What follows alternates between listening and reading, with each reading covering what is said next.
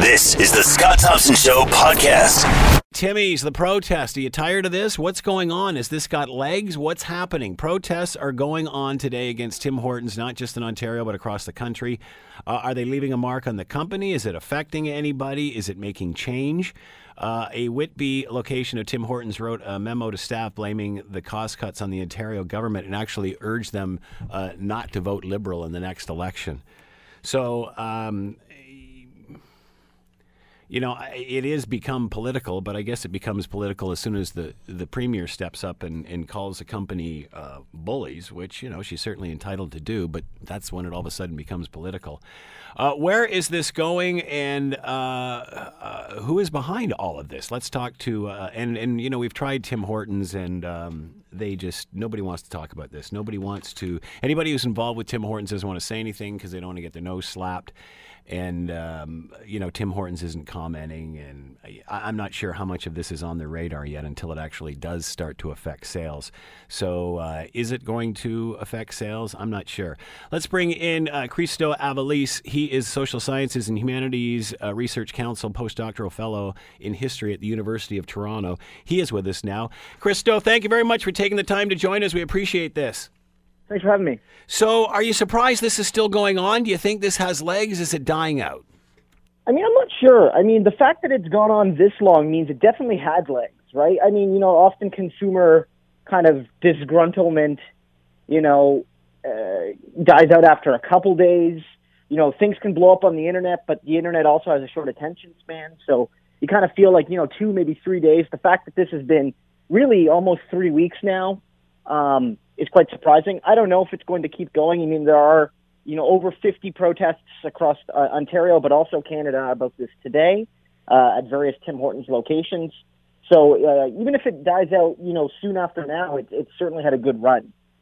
Why do you think Tim Hortons has become the whipping boy here? Now, we certainly obviously know the story out of Kingston with the founding family members who started all this way back when by putting a note out saying you're going to get your cut in benefits as a result of all of this, sort of taking the hit for everybody. And certainly we know that the Premier has spoken out against that. But why have they been the focus of the movement, do you think? Well, a few things. The one that was in Cobourg, the branch, not in Kingston. Right. To clarify, but no, yeah. But I think it's for anybody lives here, by the way. It's all the same thing. But no, you're right. You're right. No, I stand 100%. Corrected. Yeah, I think in general, what you mentioned is a big part of it. They're connected to the company. They're not just some random franchisee that in Orillia or in Peterborough or in Kingston or in Ottawa that has no connection to the company. People can point to them and say, look, there's a line here. The Premier has responded, so that makes it news. But I think, Tim and multiple Tim Horton branches have been implicated since that Cobourg incident. But, Tim Hortons it really plays itself up as this, all-Canadian company that's there for all Canadians of all backgrounds. And it's the company you take your kids to before or after hockey. And right. It's the company that's there to give you a hot chocolate on a cold day and an ice cap on a hot day. And when you have that kind of mentality, I think people would kind of expect something from that in terms of treatment of workers. And I think that's why there's a certain backlash against them as vis-a-vis, say, McDonald's, which I think people see, don't see as this kind of Canadian icon. It seems everybody has an opinion on this, Christo, but is anybody speaking with their dollars? Is Tim Hortons experiencing less people coming through the door and sales? I guess it's too early to know that, but I've heard no stories of that at this point. Are people, there was talk of boycotting Tim's, but is that happening? And at the end, won't that be the final determination as to whether this works or not? If people don't like it, they'll stop buying. In terms of, data about is this affecting business, I'm guessing that even if it was, we probably wouldn't be told. Tim Hortons probably gets aggregate data from their franchises, but again, do they get that data every 3 weeks or every month? Maybe it's a quarterly thing. If that's the case, and we won't even know, even if we ever do find out, until then. RBI, I believe, is a publicly traded company. You could maybe see when they give, to their shareholders, you could look and say, do we see a decline in revenue their Tim Hortons holdings. Yeah, it'd be But, interesting you know, it'd even be interesting just to talk to managers, and of course none of them are talking now for obvious reasons, just to see if they've noticed anything in sales. Yeah, I mean, that would be one thing. I mean, there have been some people that said they won't go to Tim Hortons. Some people have said, look, I'm not, you know, in Coburg, they said, I'll go to a Tim Hortons, but not the one owned by those people. Right. You know, some people have said, look, we're not boycotting Tim Hortons, but we're trying to raise awareness about the issues that are happening today. That's the kind of motivation of the protest today. Many of those people are loyal Tim Hortons customers, but they want to raise the awareness about the treatment of workers. So I don't think there's a concerted decision of are we boycotting or not. And so I think that's a little unclear at this moment, what the actual economic effects are on the franchises and the parent corporation. Do you think people are understanding this anymore? Do you think anything's changing here? I mean, there's a recent poll out, and I think the majority of Ontarians believe that the minimum wage should be raised. That's not the issue. I think the problem is the speed in which it was done. But what about the issue that Tim Hortons paid more than they had to anyway? And now, of course, they've cut back on that because, of the predicament that they find themselves in, caught between the head office and government, head office not allowing them to raise prices, the government telling them what they have to pay. So the fact that Tim Hortons has always been a pretty good employer, I don't know if I'm going to say really good, but I think them and McDonald's are certainly known for their employment standards, their training, mentoring people to move on and up through the company and such. Is that resonating in this at all? That, at the end of the day, the people that work at Tim's probably liked it anyway. I'll say my personal experience of working at Tim Hortons a few years ago was probably less than ideal. It's a minimum wage job. They treat you like it a lot of the time. That's my personal experience. I think that, a lot of Tim Hortons maybe paid people something between the old minimum wage and the current one. But even with the benefits, Christo, like this one in Coburg, I understand, paid like 100% of dental. Now they're cutting it back to 50. There'll be many out there making minimum wage that said, I'd like to have a minimum wage job that even paid for my dental or anything. So, I mean... No, that's true, but a lot of these positions, that's only for full-time workers. Like, I guess the point that I'm making here, Christo, is that everybody's painting, and I'm I see the argument on both sides of this. But, it seems that Tim Hortons is being painted as a big bad guy here. And, in fact, they always treated their workers pretty well. They overpaid them with benefits and other things that normal scenarios like that don't. And now they're being attacked as being a bully because the premier said so. And they're trying to react like any other company who's probably doesn't want to weigh into this at all simply because they've seen the bad PR that Tim's has now got. So the last thing they want to do is be, spat on by everybody who's on the Tim Hortons bandwagon.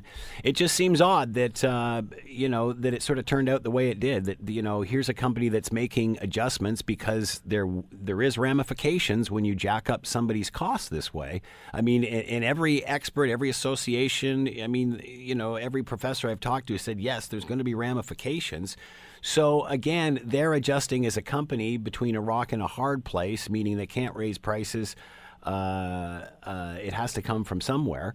So this is one of those ramifications. And now all of a sudden an employer that's been painted over time as being pretty good is now like, these guys are scumbags. And, it just seems... Scumbags. I mean, some of them are. There's one in Hamilton that took over. I don't deny it. I 15-year-old. Yeah, I think that's part of the issue here is that we're talking. So you're saying that the majority of Tim Hortons franchisees are scumbags? Is that what you're saying? I'm not saying. What I'm saying is that we have a disconnect here. You just said the employer, but really we have hundreds of employers we're talking about. Some of which are good, some of which are bad.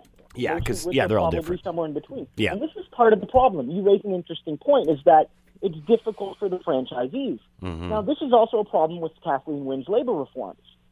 Kathleen Wynne's labor reforms, the Ontario Federation of Labor and the ONDT, the Fight for 15, all recommended that, there needs to be a new way of bargaining with franchises. And franchises like Tim Hortons should be treated for collective bargaining purposes as one large employer in the province. So that's the issue here. And I was going to ask you about that. How do these employees unionize? Do they have to do it on a store-per-store basis? Well, there's two.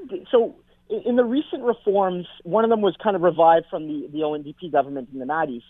It makes it a little bit easier for you to organize multi-location, single-employer businesses. Say like the Bay. Mm-hmm. The Bay isn't a franchise. The Bay owns the Bay. Right. But, each store used to be you'd have to organize store by store. Now you can organize store by store, but have overarching agreements. Mm-hmm. Tim Hortons, though, is considered, each franchisee is considered a distinct employer. Yeah. And so you have to organize on a different basis. And this is part of the problem. And I've mentioned this before. You're right. Tim Hortons as a corporation has immense control over their franchises. They tell them when they can open. They tell them when they can close. They tell them how much they can charge. They tell them what their staff's uniforms are. They tell them what napkins to use. They tell them how to lay out the store. Mm-hmm. Yet, Tim Hortons, the corporation, when it comes to labor issues, wipes their hands of it.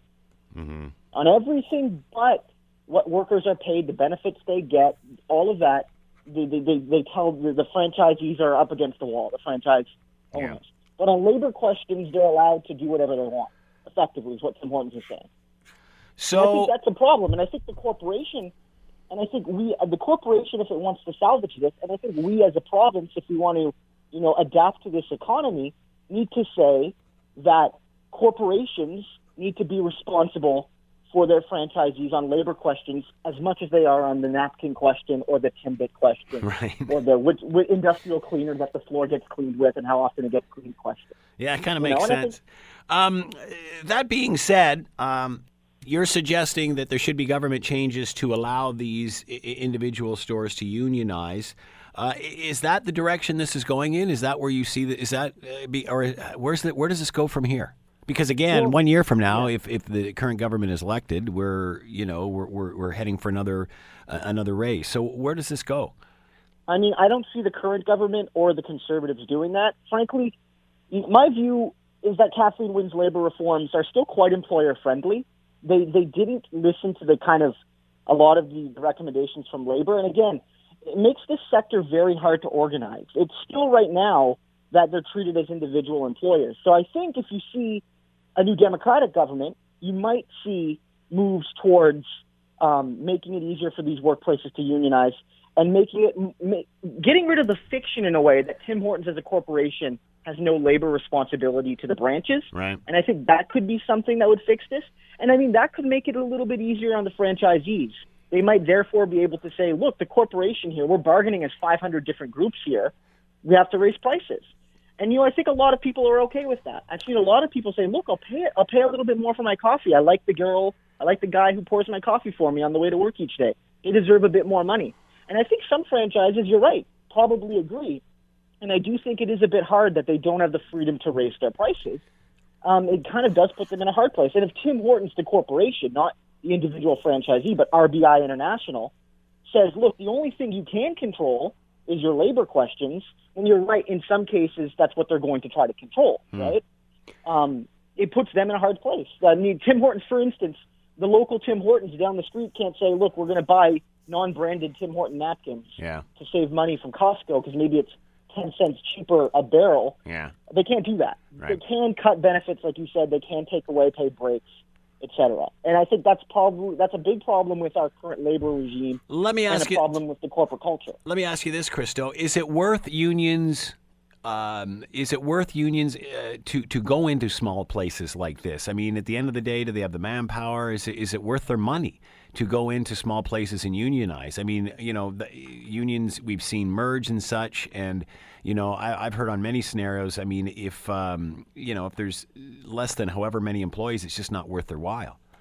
I mean, you're right that it's a challenge, and I think and I can't speak because each individual union has different calculations about their due structure and how much they're organizers. So I can't say like Union A might say yes, Union B might say no, Union C might say maybe.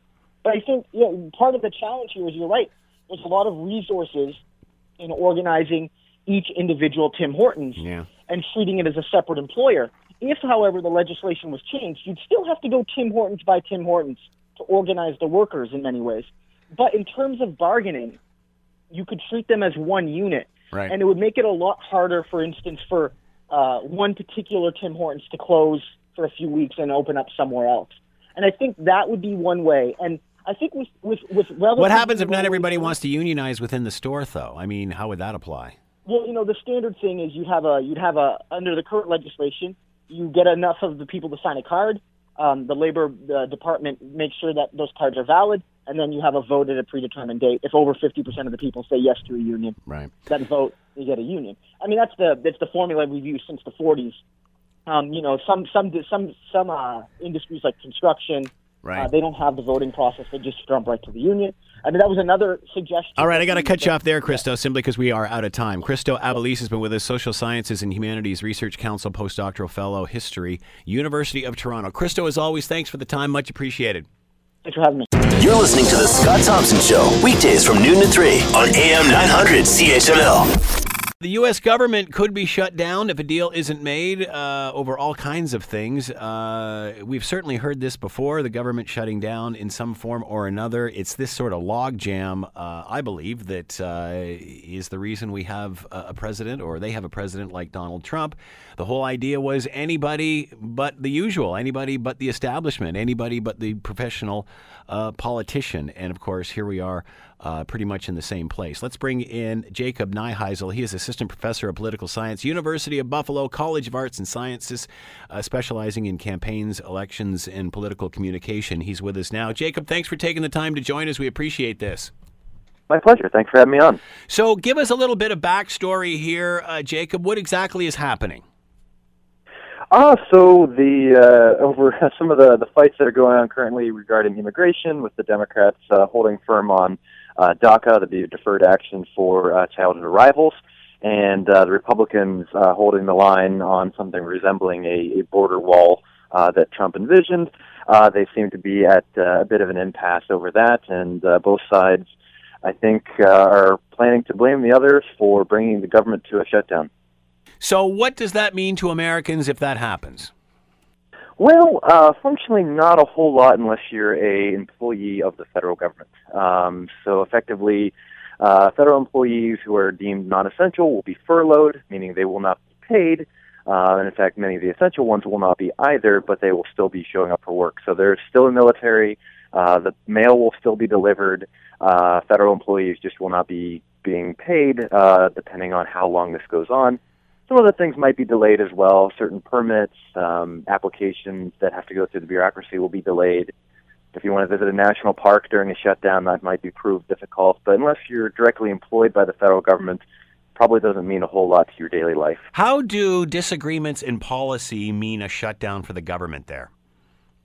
Well, so it's somewhat complicated, but traditionally, or at least in the last few times we've seen this kind of a showdown, it's because there are actually fairly few political costs to it. Most recently in 2013 with a shutdown, and both sides, I think the Democratic side in particular, thought that the Republicans were going to be blamed for that. And then in the 2014 midterms, it wasn't the kind of bloodbath that they were expecting. And I think this is because people just have really short memories, and it's because that these shutdowns, they read about it. It's unsettling to look at in the news, but really doesn't affect them directly. And it's not like we haven't you haven't been there before, and it's more of the same, I guess. Exactly. The sky didn't fall in 2013. Probably not going to fall again, and so I think that these are used really to play politics on both sides. Now, again, I'm certainly not an American, but I'm guessing that this was one of the reasons they voted Donald Trump into office. They were tired of this sort of stuff happening. They were tired of people standing up and reading Grain, Eggs, and Ham and all the other filibuster BS that goes on, and delay, no action. So how does this play out with Trump's core when he's sort of in the same spot that they were years ago? That's a great question. Again, I think I've said on this program before that Trump's core is pretty unshakable, and I think that they're going to blame the broader Republican Party and not their guy for this kind of a showdown. When in fact, it's really Trump's policies that are at the root here. The Republican Party is trying to follow through on some of his promises, and that's what's coming up against this impasse. And so I think that he's largely going to escape the blame, at least among the faithful.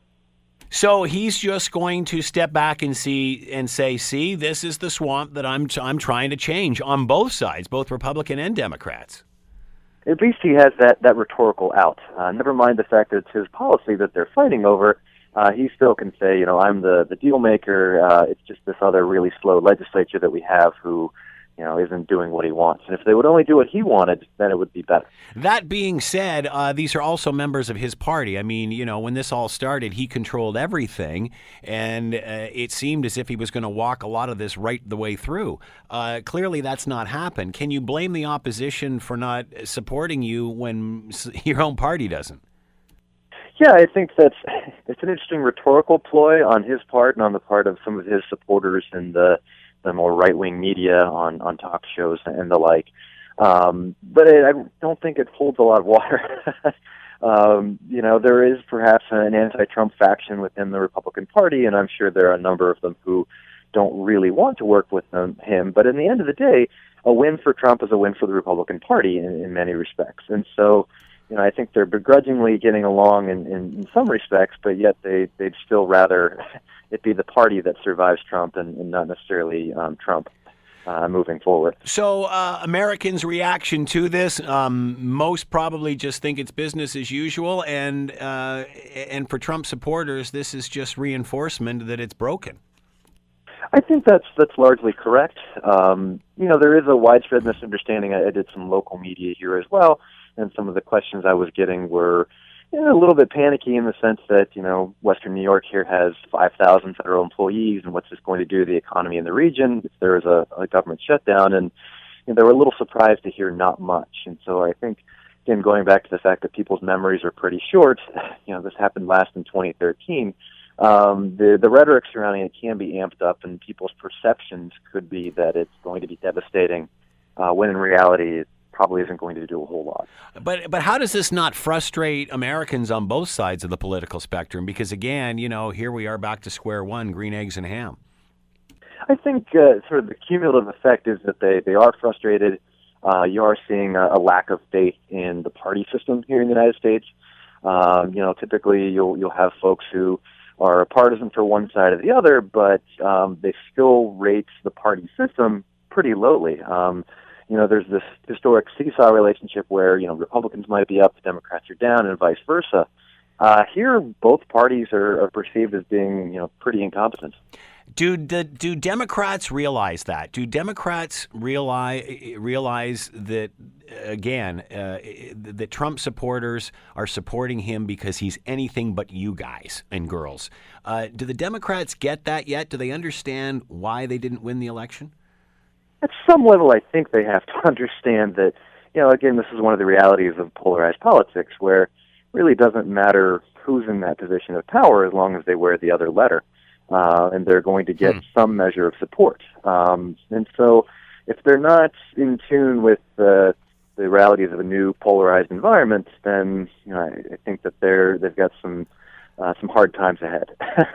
It seems every week it's another roller coaster. It's another juicy story for people like me to talk about and people like you to try to explain. And certainly the new year has been filled with them. We've pretty much taken over where we left off last year. Fire and Fury, the S-hole comment, is that yesterday's news now? I mean, yep, we got what we got. Let's move on. Is that the attitude? I guess. I mean, well, the hits just keep on coming, and so it's hard to keep any one of those stories in the news cycle for a protracted period of time when new things just keep hitting the airwaves. Last week or the week before it was Fire and Fury. This week it's the S-hole comment and other things that were said behind closed doors, and then the ensuing firestorm on both sides that happened after the fact. So as long as things just keep moving along and the 24-hour news cycle is doing its job, it's hard to have a very long memory on these things. So what happens later today in regard with things shutting down? And will the president be in Mar-a-Lago by late this afternoon? I heard some stories saying that he might actually call that off, but who actually knows? So I read some aspects where there was a tentative deal in one chamber of Congress, but the other side indicated that really it's a no-go. So, no, I think that we seem to be rushing headlong into a shutdown. What do you think the tweets will be like this weekend? Boy, I wish I had a better handle on predicting those, but I would expect classic Trump. He's going to blame Democrats, even though his party's in control, and he's going to blame the swamp and dissident members of the Republican Party. So, at the end of the day, how do you think this whole shutdown thing's going to play out? When will this get back on the rails? That's a great question. It depends on how much public pressure there is. I think right now, and this might be a little unusual in the sense that both sides believe that the other one is going to be blamed. I think in 2013 it was a little bit different in that the widespread understanding was that the Republican Party was going to eat that. Because there didn't turn out to be a bloodbath in the midterm, maybe both sides are more comfortable rushing into this and making political points at the expense, perhaps, of the nation's standing. Are those that we talked earlier about? Trump has his core supporters, and no matter what happens, he was there as as the alternative. He was there to disrupt. That's what he's doing. So whatever happens. We're behind him for that. That being said, I'm sure there were lots of Democrats or those that were swing voters in the middle there. Do you think Trump supporters are disappointed in the sense that, we gave you this opportunity? There's some good things happening, some say, down there, but it all seems to be overshadowed by the buffoonery that's going on. Do you think there's supporters out there that think he's blowing this?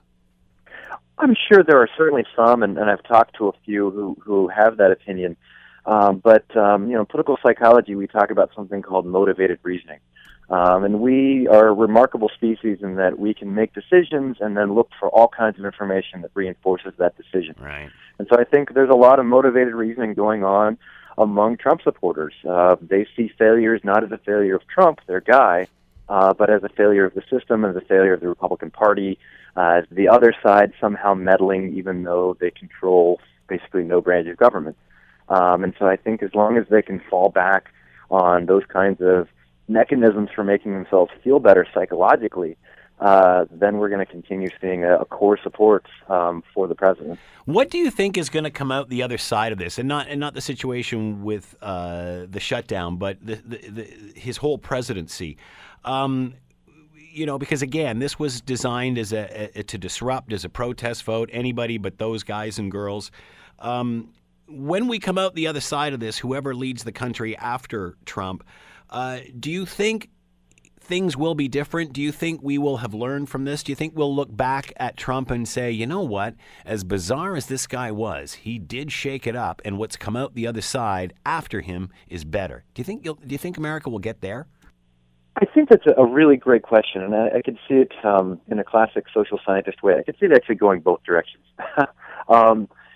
Americans, and I think people in particular, have a very hard time grasping nuance, and we tend to run to the extremes many times, right? If we get into a Trump administration, we don't like what we're seeing, I could very easily see the American public moving all the way back to more of a technocrat, someone who has some kind of policy chops, somebody who's been in government for a while. Or, again, given that we have a very short attention span, I could see them continuing down this path and, the Democratic Party putting someone else forward who has a media empire and a ready group of supporters. Would that be Oprah? Could be. But I've heard others in the mix as well. Like who? I heard someone, I'm not sure. This is probably one of those Vox or whatnot lists of people to watch, but I think Zuckerberg was put forward at some point. Yeah, I did hear that, as a matter of fact. Now, what is, when the Golden Globes were on, everybody was talking about Oprah, blah, blah, blah, blah, blah, and then the next day it's like, do we really want this? What is the buzz in and around Oprah in regard to running there? I think Democrats would love to have their own celebrity who was, on board with their policy positions. Again, knew how to work the new media environment and had experience with a media empire. I think there's a perception in politics now that that kind of experience really is important in a political environment where 140 or so, however many characters, facility with that medium is going to bring you political supporters. And so I think they're trying to keep up with the new technology, but remain who they are as a party and as their brand. Us up in Canada are constantly concerned about NAFTA and how that will affect all three countries. Where do you think that's all going to end up? Because it seems that one day it's, we're hearing one thing and then the next day we're hearing something else. We certainly know the art of the deal and how he works in that respect. At the end of the day, how will Americans react if he just decides to turf NAFTA? It's a great question. I think you'll have folks who are versed in some of the economic effects of NAFTA, unsettled by that proposition, and then I think you'll have a fair portion of Middle America who have built NAFTA into this boogeyman that forced the steel mills to leave and forced the manufacturing jobs to leave for Canada and Mexico. And so, again, as with many other reactions, I think it's going to be a polarized one where you have some folks who fear what it might do in terms of the instability or unstable nature of the economic situation in North America. And I think you'll have others who will see NAFTA going away as a political win for their side culturally. Whatever happened to the whole fake news awards thing? Whatever went? We heard so much about this, Jacob. Do we think that there was actually anything there, or is this just Donald Trump toying with the media again? It's Donald Trump doing his thing. All the news stories that he highlighted were, failures of the media. Most, if not all, of which they. But do you ever think do you think there really was a fake news awards here? Like, honestly, the way I'm interpreting this from looking in is that, it's just something that came out of his mouth, just something that came to his mind, and he said it, and then the media jumped on it because, they love themselves, and just kept promoting it. I think Stephen Colbert took a billboard out in Times Square and such, and everybody's waiting for this, and then it keeps getting delayed, and it's like, there is no fake news awards. It's not going to happen. So then in order to pull something together, it's here, kid, put a little website together, run all the stories that we think are fake, and, that's it. That seems right. So what does this say to the media? Because really, at the end of the day, he played the media like a fool. Yeah, he's been known or been shown to do that a number of times. This really doesn't have any empirical backing. It's just my personal observations, but I think some of the media were a little shocked to see a Trump win and perhaps blamed themselves for not holding the campaign's feet to the flame as much as they possibly could have throughout the campaign. They presented this as business as usual, where here's one side, you quote them more or less without commentary, you quote the other side, and this way you avoid charges of bias because you're just using quotes from both sides. This is a fairly common tactic used in a lot of the media. To, again, avoid those charges of bias and to show that you're giving some credence to both sides. And I think that went out the window pretty quickly after he was elected, and now they perhaps may throw out some of those journalistic expectations and some of those norms that they use and jump on these stories a little more quickly than they possibly should have. And so I don't know if this is happening, mistakes are happening at a greater rate, but this is all something that plays into Trump's hands, and he can have something like the sort of non-existent fake news award to highlight these failures, even though there are mechanisms in place for dealing with folks who are a little too quick to quote something and whatnot. Do you get to the point, Jacob, where you're tired of talking about this stuff? Oh, absolutely. Or as a political science professor, do you just eat it up? You love it? Well, it's an interesting mix. So it makes me relevant. I appreciate that. But really, the kind of current event type thing, that's not what we do. We look more at trends. We look more at historical indicators. By the time the things that we do for our professional lives hit the print, if you will, book or article, it's really already old news. And so this isn't something that's really part of my job, but it's something I like doing because I enjoy keeping up with it, and I see the media side of things as part of the job as well. We've only got a couple of seconds left. How do you think history is going to look back at this president? Oh, I think the rankings are already starting to put him down there around other failures of governance. And so, it's there's enough scandal going on to put him up there with folks who dealt with things like Teapot Dome and other famous failures of presidential leadership. Jacob Neiheisel has been with us, assistant professor of political science, University of Buffalo College, Arts and Sciences. Jacob, thanks for the time and insight. Much appreciated. My pleasure. Happy to be here. You're listening to The Scott Thompson Show, weekdays from noon to 3 on AM 900 CHML. North Korean officials have arrived in Switzerland ahead of talks with the IOC to finalize their participation. And you got to think the Olympics plan so much in advance. What's it like if all of a sudden in the last minute, or maybe they allow for this because North Korea kind of goes through this all the time, how difficult is it all of a sudden at the last minute to rejig everything in order to accommodate North Korea? And also, does this goodwill gesture, does bringing North and South Korea together actually help the cause, or does it hurt it? Let's bring in Dr. Andrea Sharon, Center for Defense and Security Studies, University of Manitoba, and she is with us now. Andrea, thanks for taking the time to join us. We appreciate this. My pleasure. So is North Korea crashing South Korea's party? What's the reaction here? Is this goodwill or is this a party crasher? Well, I think it's a bit of both. I think at the government levels between North and South Korea, I think they're hoping that this might be the harbinger of future better relations, or at least the start of a conversation. But from reports of asking, your random South Korean in the street, they have some concerns about this. And certainly if we ask members of the women's hockey team, especially if some of them won't see ice time because they have to make allowances for a potential North Korean team, if you've been training for years and years for this opportunity, I'm sure you have some concerns about that. And of course, the reaction from South Korean officials is, take one for the betterment of the country as opposed to the team. That being said, they'll point to Sydney and say, you know what, we did the same thing back then and now they're firing rockets over our heads. So what can we take from past history here?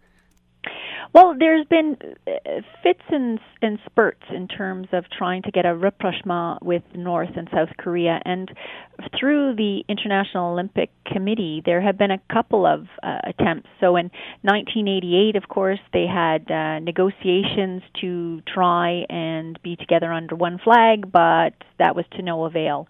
If we fast forward then to 2004, they marched jointly behind the Korean unification flag in the opening ceremonies, but then they competed for their respective national teams. What's different about this is that rather than just walking in the opening and closing ceremonies under one flag, they would actually be putting in place joint teams in especially the women's hockey team. And that is very, very new. So we really don't have a precedent for that yet. You can certainly understand how, how is this interpreted in both North and South Korea? How do North Koreans feel about, being under the same, universal flag with South Koreans who apparently been their enemy for so long, and vice versa? I mean, do either one want to march under a unified flag or their own? Well, there are a number of target audiences we have to look at. First of all, when it comes to North Korea, it's a very, very closed state. They don't have free access to the internet, so I'm not sure we'd ever know what the common North Korean would think about this. They will be told what to think about this. But there's also, many families over the Korean War were literally torn in half, and half found themselves on the North Korean side and some found themselves on the South Korean side. So they don't necessarily see each other as enemies. They've literally lost family members to higher political causes.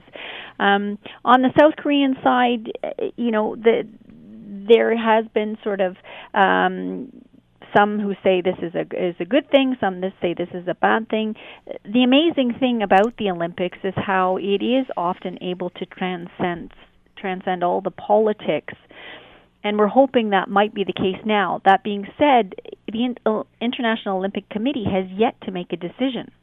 North and South Korea may want to do this, but at the end of the day, it is the International Olympic Committee that has to say, yes, this can happen, and that meeting will happen on Saturday. What role, well, obviously you've said the role that they play here, but think of the decision they have to make. Do they think about, well, it's in the best interest of sport, or do they think what's in the best interest of unification here? And how do they do this on such a short notice? Mm-hmm. In theory, because they are the non-governmental organization and responsible for the integrity of the Olympic Games, they should be thinking solely along the lines of what is best for the Olympic history and Olympic athletes. But realistically, given the high tension of this case, that will be looming in the background. On the one hand, my concern is that if they say no and North Korea cannot join, I'm not sure what Kim Jong-un's response is going to be. On the other hand, if they say yes, will we know if it is in fact because this is what is best for the Olympics or because it is those looming political issues that sort of overtook the committee? If all of a sudden the IOC says no, because obviously South Korea has said, yes, we're game for this. There's certainly been dialogue there. If all of a sudden the IOC says no, will North Korea take that out on South Korea? I mean, it's not their concern. We tried. It's not our games. It's theirs. We're just the host city. Well, we're really not sure what's going to happen because this is that. First of all, it's unprecedented what they're asking to actually form a joint team. And the one thing about Kim Jong-un is that he's at the same time predictable and very, very unpredictable. We knew that he, for instance, wants weapons of mass destruction, but we didn't guess at how determined he would be. I mean, he has had trial after trial and public failure after public failure, and that doesn't seem to deter him.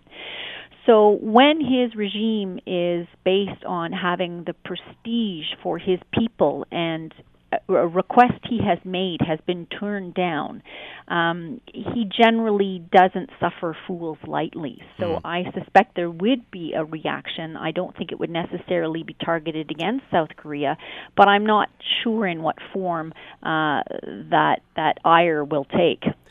We certainly know how South Korea is selling this. How do we think that Kim Jong-un is selling this to the North Koreans? I mean, is this a victory? They're going to let us in. They're going to let us in. Look, we're a part of the team now. Well, I'm really not sure. It's very difficult to get information out of North Korea, so I'm not sure if he's smart. He's maybe hedging his bets and not saying anything in case it doesn't go well to give him some wriggle room. However, being the man we think he is, and he is quite vainglorious, I'm sure he's already announced this will happen and picked out the costumes that the team will be wearing. But really, at the end of the day, I'm just guessing. I really don't know. And really, what choice does South Korea have here? I mean, if they decide, no, we're our own country now, we have our own identity, we don't need you, you're not welcome. But then, of course, it's during the Olympics, some missile tests going on. So really, they're sort of between a rock and a hard place here, are they not? They are, although concessions were made ahead of time that they would sort of limit any military exercises. And so if South Korea is going to remain in good faith, then certainly they will be encouraged not to break that agreement. Now, whether or not North Korea will do the same, we're really not sure. Who is North Korea bringing? Because as you said, I know there's a figure skating team that have, I guess, made the cut. They're going to combine the women's hockey team. Beyond that, is there many more from North Korea coming? I understand they're sending a huge delegation, including some performers. Mm-hmm.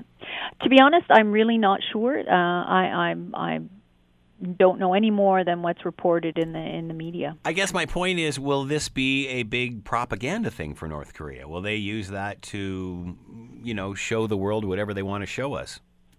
That tends to be what, all governments, but especially authoritarian governments do. Every move they make is an opportunity to tell the world how strong they are, how in control they are, and they will micromanage the message down to, the very buttons that are on uniforms. That's that's I'm afraid in the era of social media, the times we live in.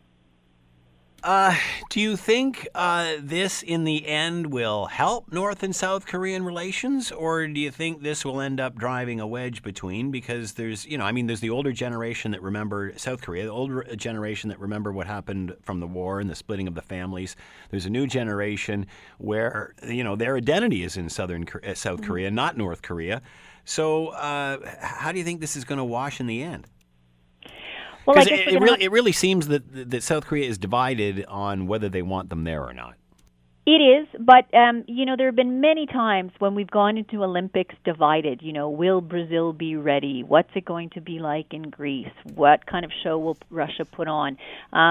There's always this. Yeah, there's always a big story before the event, isn't there? Before the event, and somehow magically, in most cases, it works out beyond people's expectations. We see the thrill of athletes who have put so much time and effort into preparing for this, and really that's what the focus should be on. And if I was the International Olympic Committee, I'd be trying as much as possible to deflect these wider political issues and focus on these athletes, because at the end of the day, they're the ones that will be hurt most of all. So do you think the IOC will bend and adjust these rules to let North Korea in? Well, they've certainly been very public about saying that everyone is invited to celebrate, and I quote, our shared values, to celebrate the best of the human spirit, to celebrate our unity in diversity. This was a presentation made by the IOC president to the UN General Assembly.